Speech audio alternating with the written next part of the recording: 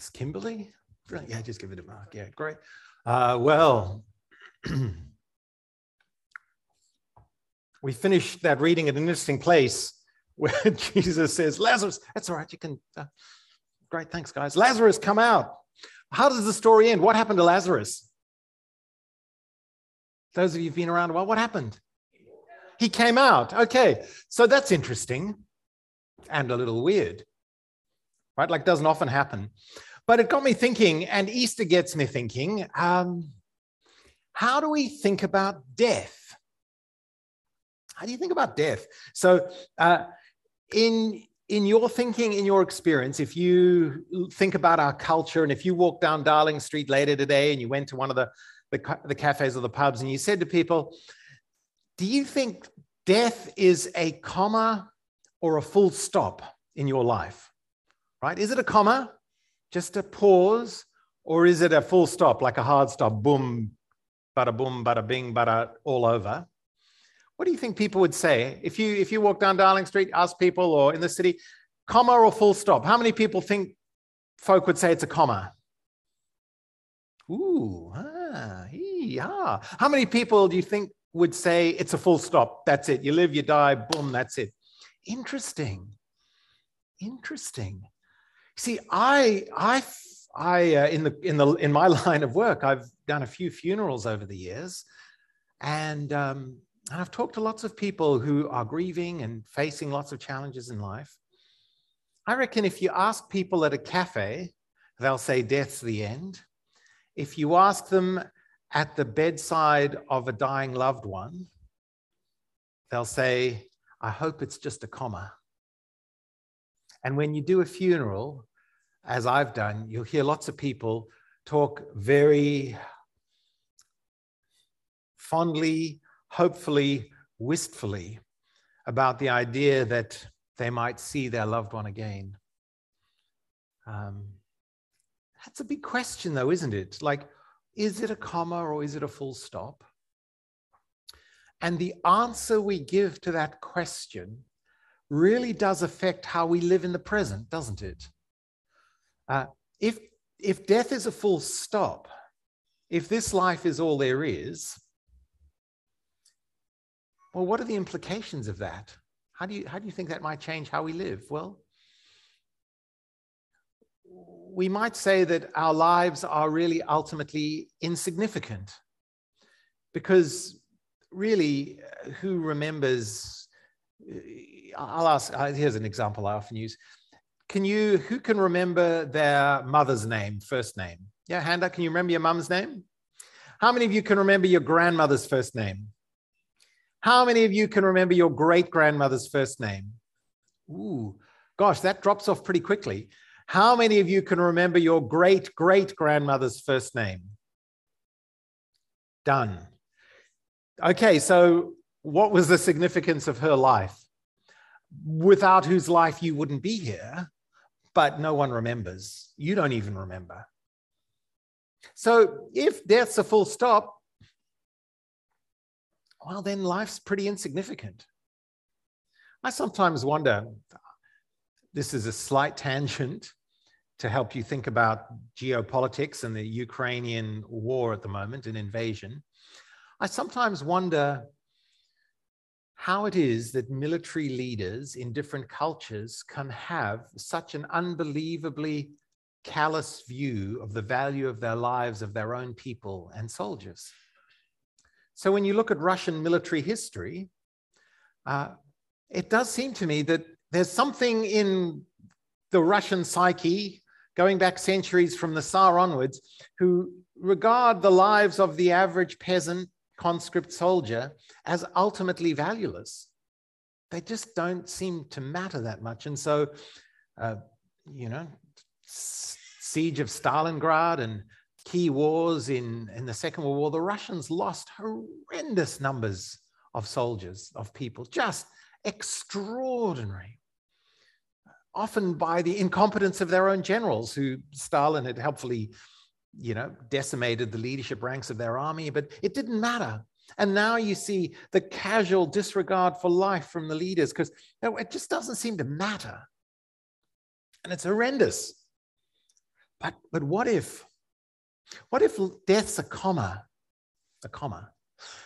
And not just is it a comma, but all of this that we go through here is a preparation for what comes in the other clause after the comma.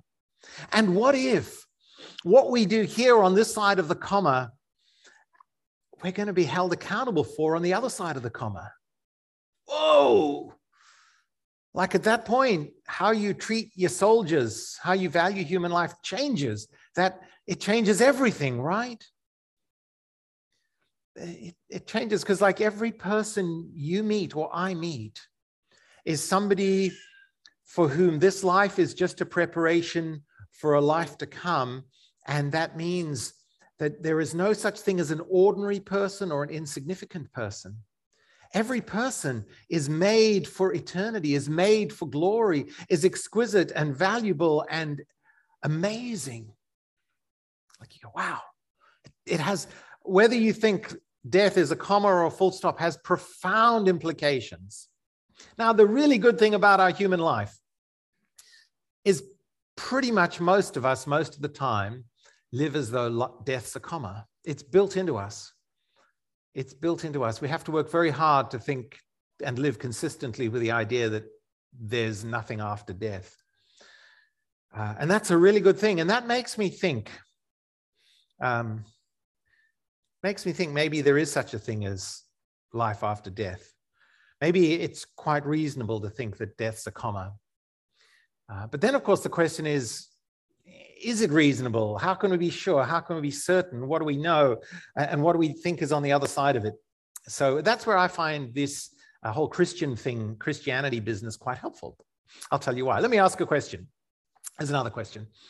If on a scale of 1 to 10, where 1 is a complete charlatan, human fraud who has been unhelpful for humanity, and 10 is Son of God, truth teller, perfect example of humanity to be trusted and believed in all things. Now, on that scale, where would you put Jesus?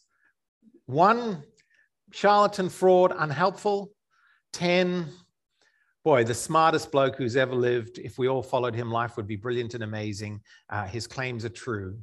And he's everything he said he is. On a scale of 1 to 10, if you went down Darling Street today or went and sat on the harbor somewhere and asked someone, where do you reckon people would put, where do you think people in our culture would rate Jesus, would scale Jesus? 1, 2, you have a 10, Indy says 10. That's fantastic, Indy. You get that thumb in that mouth and keep it there, girlfriend. Oh, such power from the front. Wow. Yeah, who would have thought her dad was a preacher? Anyway, so 1, 2, 3, 4. Where would people scale? Where would they rate Jesus? 6, 8, 7. Okay, well, here's the question. Where would you put him? 10. Oh, okay. Yelling it out. That's great. Very important question. Because here's the thing I've found over the years. Firstly, people think and they hope deeply in moments of stress that death is a comma, not a full stop. And secondly, they think Jesus was a pretty good guy, and if we all did what Jesus said we should do, life would work well. And then you join the dots and you go, but wait, there's really good news because Jesus actually has some extraordinary things to say about death and life and himself. Look at this. Of all the things Jesus says about himself, I think this verse has to be one of the most profound, one of the most hopeful, and one of the most often not ill-considered, unconsidered in our broader culture. And maybe you've never thought about the force of it. Jesus says, he's standing next to the grave of Lazarus. And the story is this: Jesus delayed going to see Lazarus, who was a good mate of his. He's dead. He's been in the grave 4 days. The text makes that clear to make sure that he really is dead. They all understood death. He started to decompose. He's a little smelly. And he's there standing on the grave. And Martha is going, well, you should have come earlier. Who can trust men these days? You just hung out. You didn't really like him. What were you doing, Jesus? And he goes, I am the resurrection and the life. The one who believes in me will live, even though they die. And whoever lives by believing in me will never die. Do you believe this?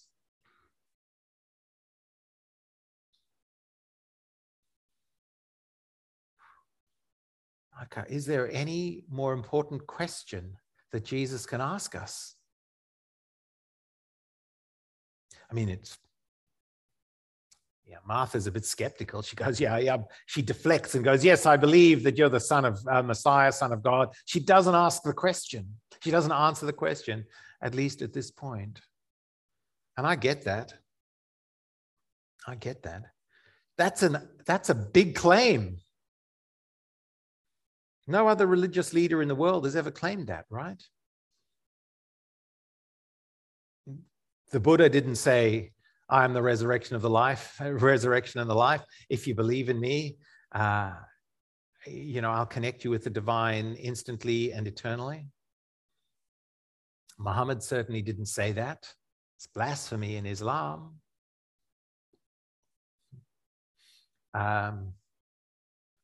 The current gods of our age,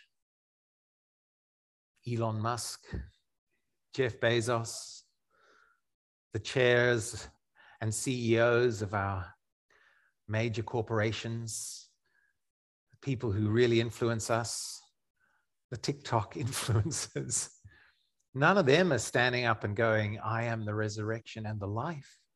The one who believes in me will live, even though they die. And were someone to say that today, what would we think of them? We'd think they're rather unwell mentally, wouldn't we? That would be, you'd go, there's something a little wrong with you. Now, we know there are cult leaders and people who use religion to advance their own financial and sexual and power needs. That happens. And they try to get everybody to trust them and believe them. And some of them make extraordinary claims about their own status. But when you get up close to those people and you're not in the grip of the group delusion, it's very clear to everyone that they're cult leaders, lying and manipulating and controlling and abusing people. Here's the thing about Jesus that we've got to grapple with. He made this claim, and then he lived consistently with it, and no one around him and no one throughout human history has ever said Jesus was insane for making claims like this, or that he was a manipulative, lying cult leader trying to use people for his own advantage. So that's interesting, isn't it? You got to grapple with that. I always think to myself, and look, faith is a challenge, right? In our world, it's in many ways easier just to get on and live a good life and make money and try and do your best. And this whole believing in God thing and following Jesus can be tricky. But I always have found over the course of my life that Jesus doesn't leave me with the option of just treating him as a good guy, as a great moral teacher, as the guide we all need in life. He makes this claim, and if it's true, it changes everything about how I see him and how I see myself. Because if it's true, if Jesus is the resurrection and the life, and even if we die, yet we'll live, that means death is a comma. It's not a full stop. And I can know exactly how to make sure it is a comma for me and that I live forever, and I can have assurance of that, and it can change how I live and how I see people if it's true. And of course, it may not be true. It's okay, it's logically possible. It's historically possible. It's psychologically possible that this claim of Jesus isn't true. So and because of its import for us, it's it's really important that we think about it and we consider it. We don't just jump into it and believe it because we're trying to keep someone else happy, or because we think it'll make us feel better in the short term. And neither of those things are that bad, by the way. If you're here this morning to keep someone close to you happy because they invited you and you said yes, that's a really good thing. But it's not enough to jump on board with Jesus if you don't think it's actually true. You've got to grapple with that, and that's okay. And through 2,000 years, we have grappled with that. The best minds in our culture and our history have grappled with this, and time after time, people have come to the point where they go, no, it is true, and he was who he said he was. And this claim does change our lives. And there's a bunch of reasons for that. Like Christianity is not a blind leap of faith. See, even in this story, Jesus made this claim, and the next thing he did was he validated it by actually raising Lazarus from the dead. Like, have you wondered about that? I mean, Easter Sunday, you might be expecting me to talk about Jesus' resurrection, and I will, and we'll talk more about that next Sunday. But immediately he made the claim, and then he proved it. He lived it out. And look, if he'd been making it up, when this letter was written, when John's letter was written, this historic account was given, there were lots of people around. Like Mary and Martha were still alive. There were lots of people who no, he didn't really raise Lazarus from the dead. That didn't really happen. He's exaggerating. But this was regarded in its day as a historically accurate claim that went uncontested and went on to change the world. And it's the same with Jesus' own resurrection. So it's not just that he raised Lazarus from the dead. He was then killed, and we know he was very, very dead. There's really no grades of dead, but it's important to say, he was tortured with a kind of torture that would often kill people. He was put on a cross by professional executioners, and they didn't break his legs. Breaking the legs of someone on the cross was a way to speed up their death. They didn't do that because the professional executioners stuck a spear in his side and went, he's really dead. So they pulled him down, they put him in a tomb, really dead. Why is that important? Because some people get around the resurrection. My brother did this. My brother was a Muslim. A common theme in Islam since the time of the Prophet is to argue, to get around these claims of Jesus to be God himself who died and rose again. By saying, well, he just passed out on the cross. He swooned, he fainted, he was overcome. He went unconscious, but when he was put in the nice cool tomb, that woke him up. And he woke up and he shook off the 40 pounds of grave clothes that had wrapped him up. And then he rolled aside, 300 or 400 kilogram rock up a hill. And then he overcame a trained Roman guard whose lives were on the line if his body were to be stolen or he were to escape. And so they go, well, he swooned and then he woke up and then he did all of those things. And then he went and disappeared and no one ever heard from him again. So that's one alternate way of explaining the empty tomb, the missing body. And you say, no, he didn't really rise from the dead. And people have been trying to come up with these theories to explain it away for 2,000 years. And a couple of billion intellectually honest and spiritually hungry people over 2 billion years, as they've looked at the evidence and the claims, have come to the point where sometimes reluctantly, sometimes going, I don't want to believe this, but I just have to. So, for example, a philosopher and author like C.S. Lewis, who described himself after studying the claims of Jesus as the most reluctant convert to Christianity in all of Christendom, moved there by the force of the logic. And sometimes you just run to it with your arms open. That was my experience as a 15-year-old, going, this is the best news I've ever heard. And it changed my life and continues to. But that's where we end up. You go, if this is true, it changes us. And there's evidence for it. And then Jesus went on to appear to more than 500 people. He validated his claims to be the resurrection and the life by dying and rising again. And then he says to you and to me, if you believe in me, though you die, yet you'll live. And that's the best news in the world, isn't it? I look at this world and, gosh, there's so much that is awful in this world, genuinely horrible. And I don't have to go through the litany of them. You will get them. Watch the news any day. You'll know how much awfulness there is. But there's so much that's wonderful and glorious and magnificent and beautiful. Just the beauty of the world. Yesterday, we spent the day out at Cockatoo Island, looking at our creaking industrial heritage when we still build things here, and it's all rusting and falling apart. And after a couple of hours, I'd reached peak decrepit shipyard levels.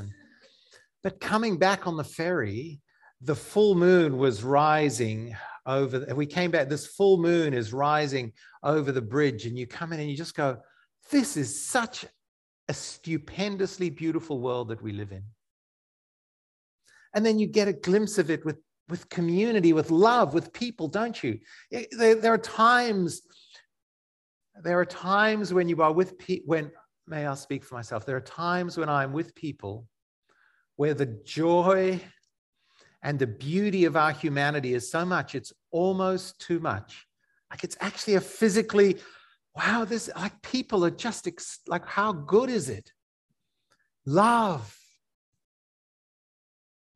friendship, being together. You can get these glimpses, can't you, where you go, oh, this is just magnificent, magnificent. And then sometimes you think about the wonder of what we've been able to achieve as human beings, science. So the friends who we were wandering around Cockatoo Island with, a friend of mine is one of the leading experimental particle physicists in the world. I don't understand most of what he says,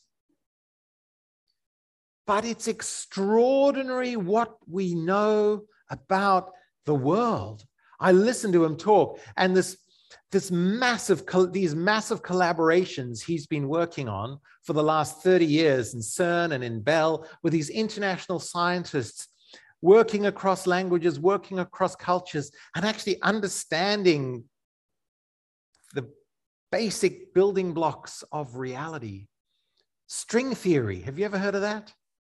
Anyone? I've tried to understand that. I cannot understand it. It's gobbledygook, and you go, yep, okay.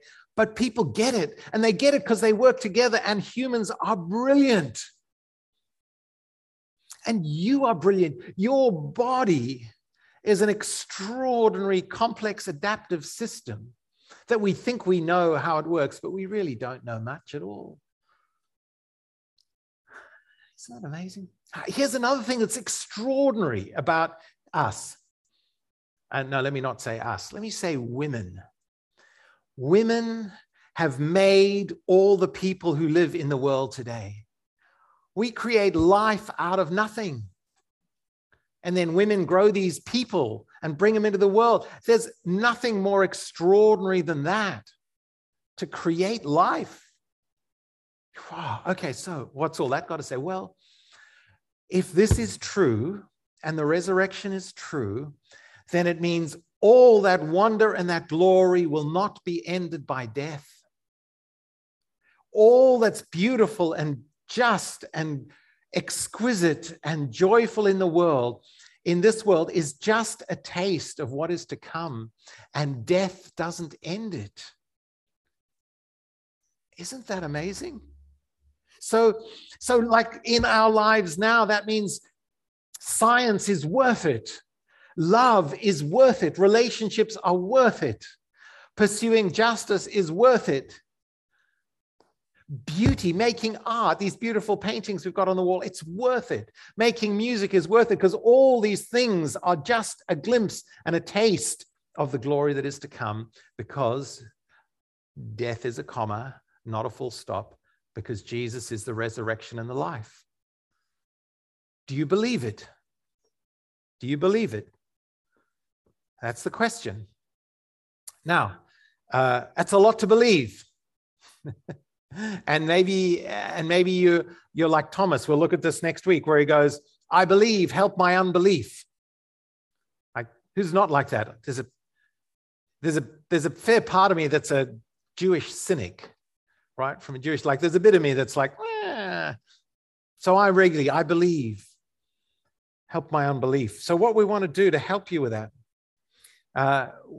we want to invite you and your friends to dinner.